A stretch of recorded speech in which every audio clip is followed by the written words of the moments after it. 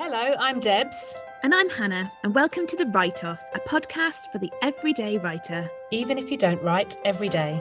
Whether you're hoping that what you're working on will one day be a Sunday Times bestseller, or you're simply putting words on the page for the pleasure of it, The Write-Off is a podcast for every writer on the journey. You might be squeezing your writing time in around multiple jobs or childcare, or even just around the ebbs and flows of your own enthusiasm. But we're here to say, us too. Hello and welcome to episode 5 of series 2 of The Write-Off. Hello. This episode is called Notions, and I guess it's all about what we think writing should be like versus the reality. And I think there's probably quite a wide void. There really is. Yeah. I did a little list. I mean, like some of them are really trivial little things and some are like whopping great chasms of a gap between what I hoped it would be and what it actually ended up being. But yeah, there's like... Okay, let's hear some of your list. I'm very interested in this list. Okay, so let's start with something trivial. Buying a notepad. Yeah. And then actually using it. Yeah. I mean, I don't know about you, but I have got so many notepads that I have like the optimistic feeling. This is going to be the one I jot down all my amazing ideas in, and then exactly. But they're so pretty notepads, aren't they? And it would be so nice if you get everything down in a notepad. Yeah. I mean, I'm exactly the same. The amount of stationery I have optimistically bought because I think, it's going to make me a better writer. It's going to make me focus in on this thing. And then I'm like, what's in this old notepad I've come across? Maybe some amazing ideas for a story. And then I open it, page 1, it says, idea. What? Anything else? Well, I might have maybe 2 pages and it will be completely obscure. Or do you ever do that thing where sometimes I look back at notes I've made? I can't read my own writing. I've got the worst writing.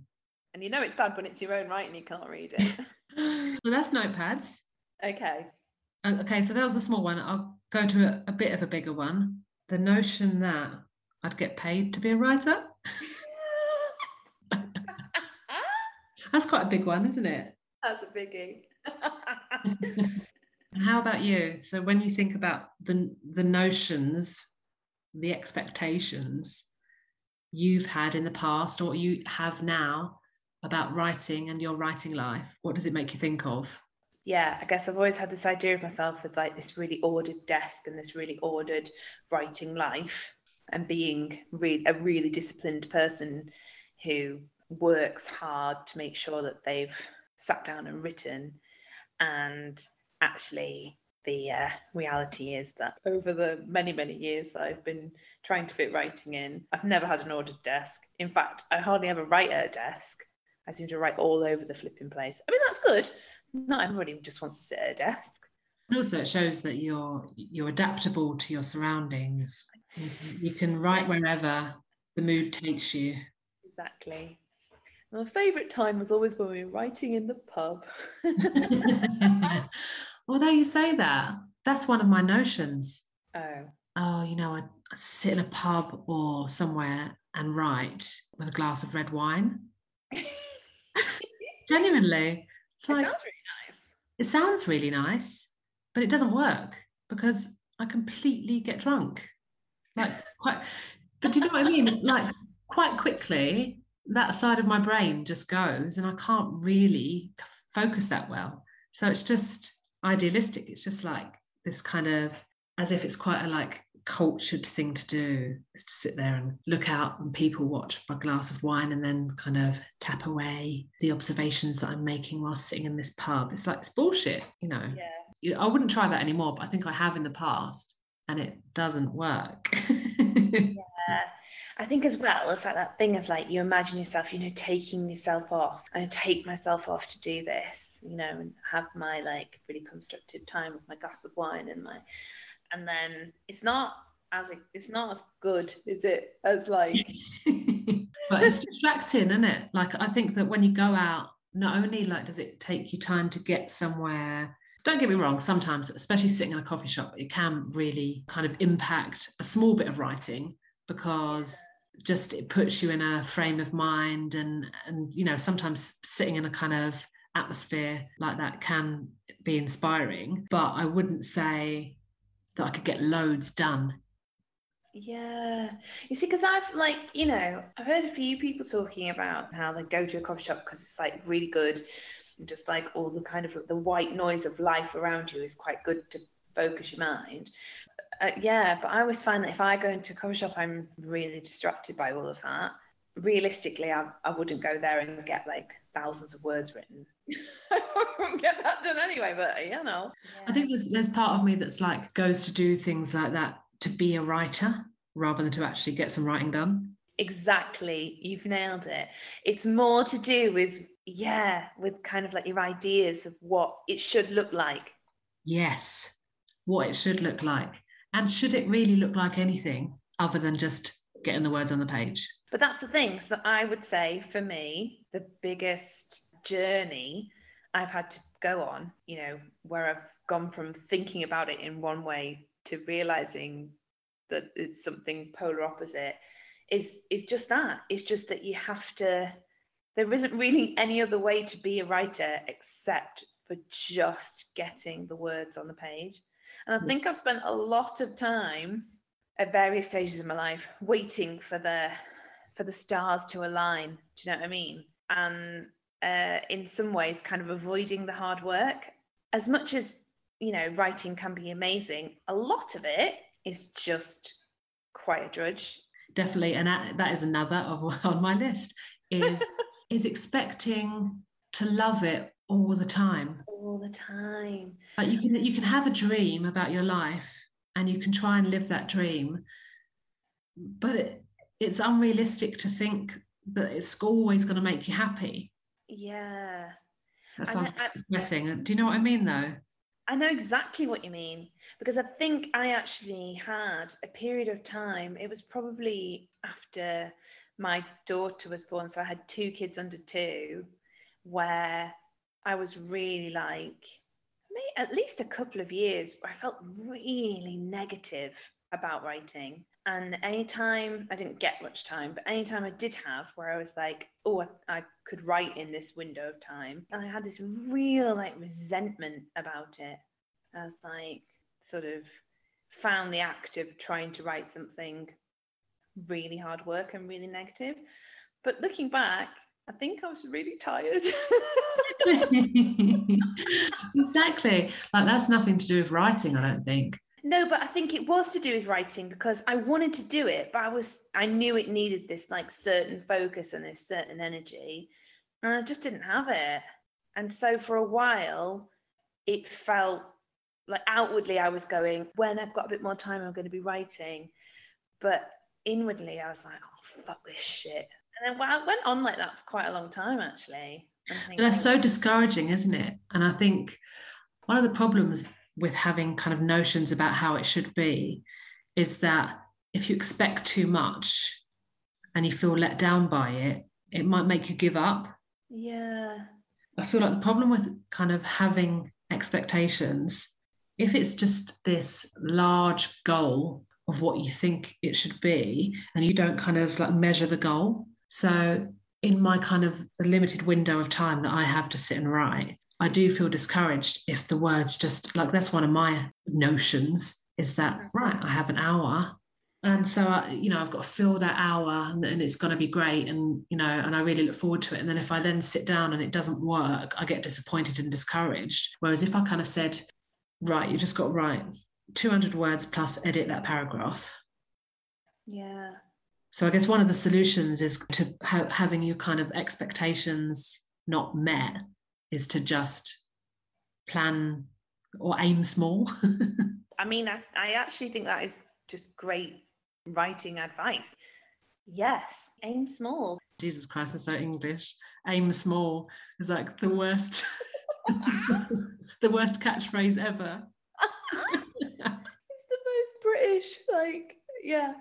But I'm serious, because I think if you don't give yourself unrealistic expectations, if you say to yourself, like you just said, right, okay, so I'm aiming for 200 words. Then if you nail that and you write 1,000 words or 1,500 words or whatever, anything above the 200 basically, you're like, amazing. Yeah.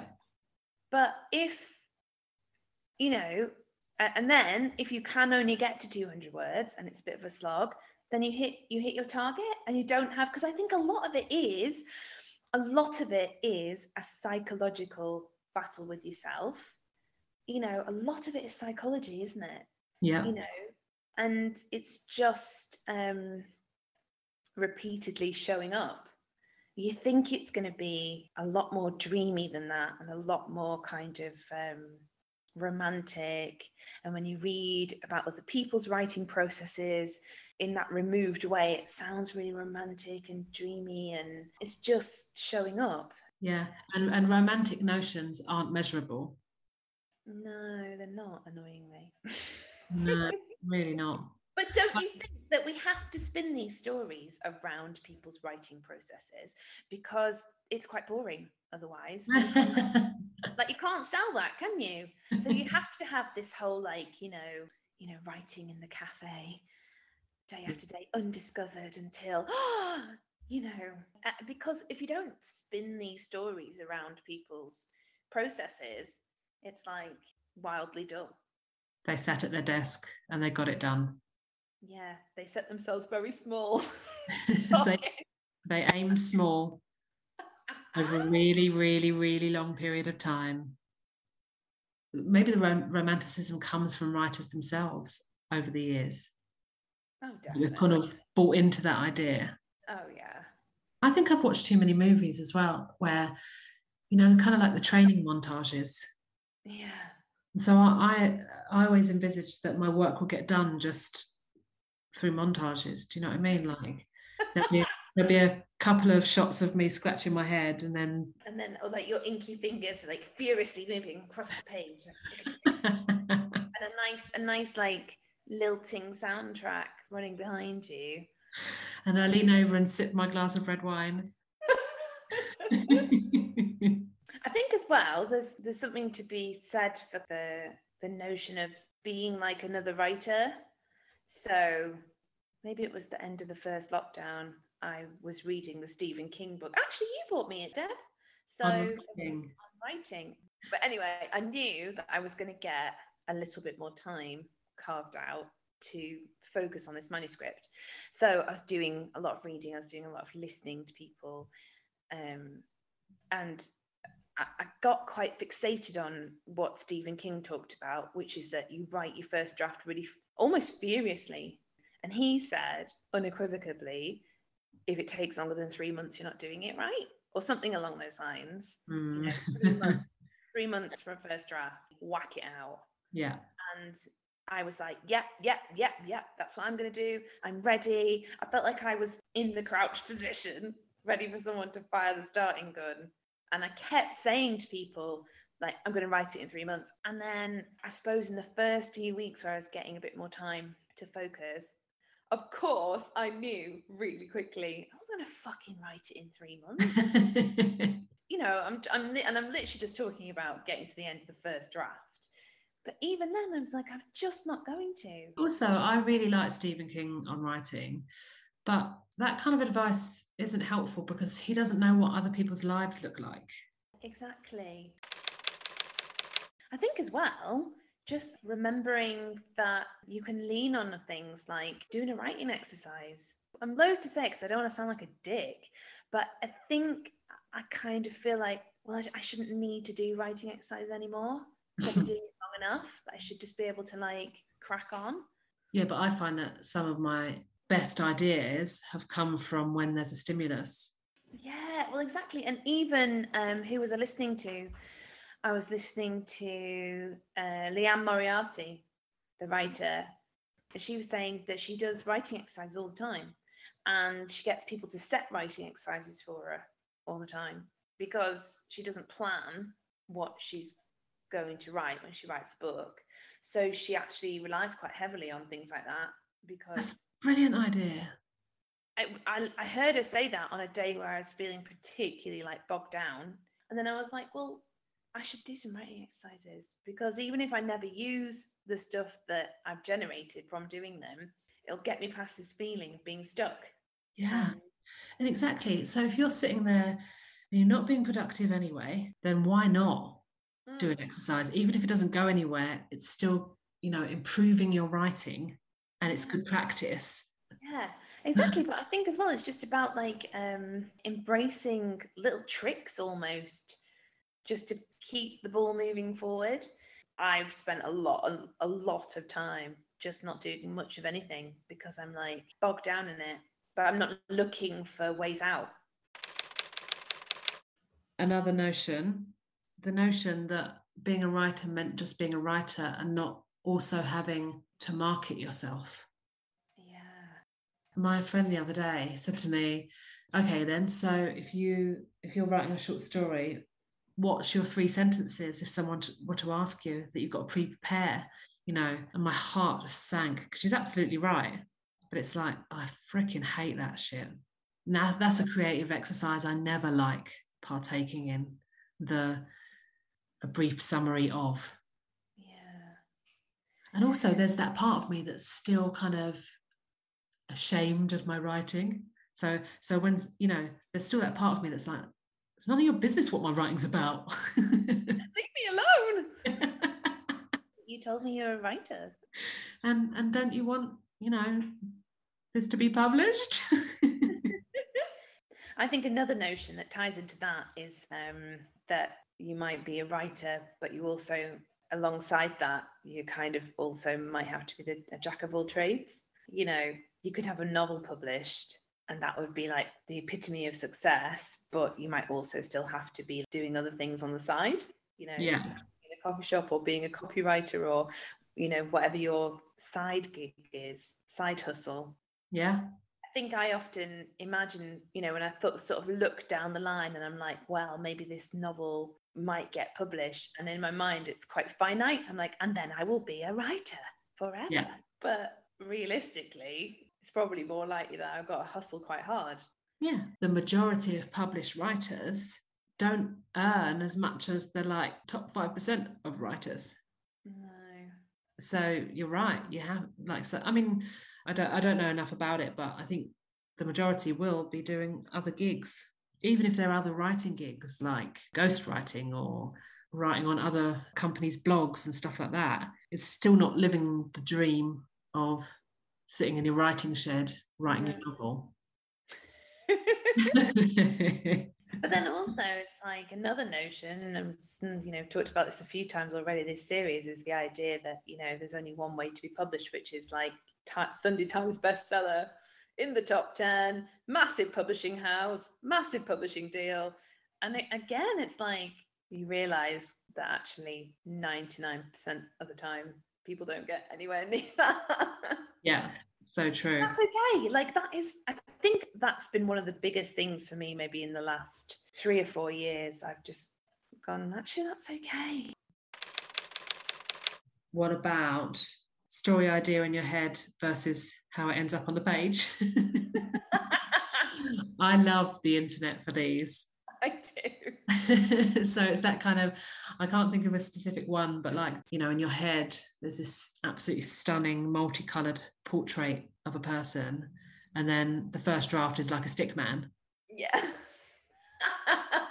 And I guess that is the ultimate notion, isn't it? That you can just pour it onto the page and it will be perfect.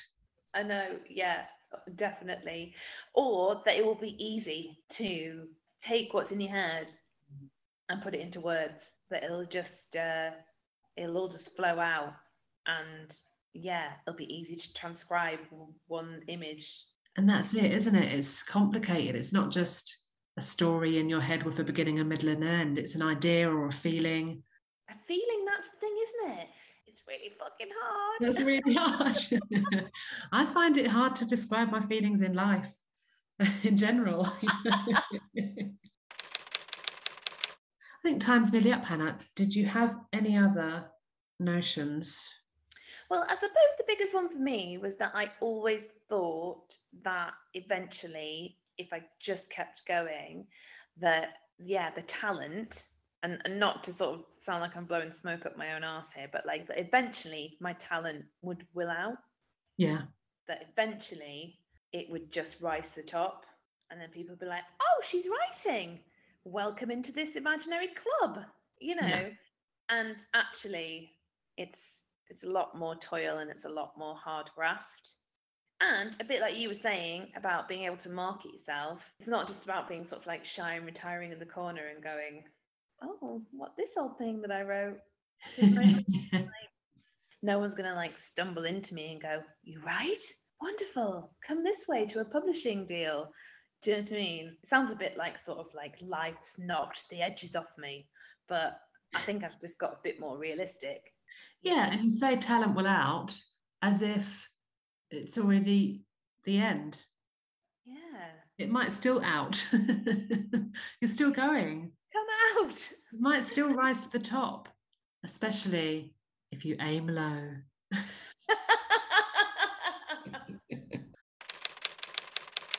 Well, that was a lovely chat, Hannah. Thank you very much.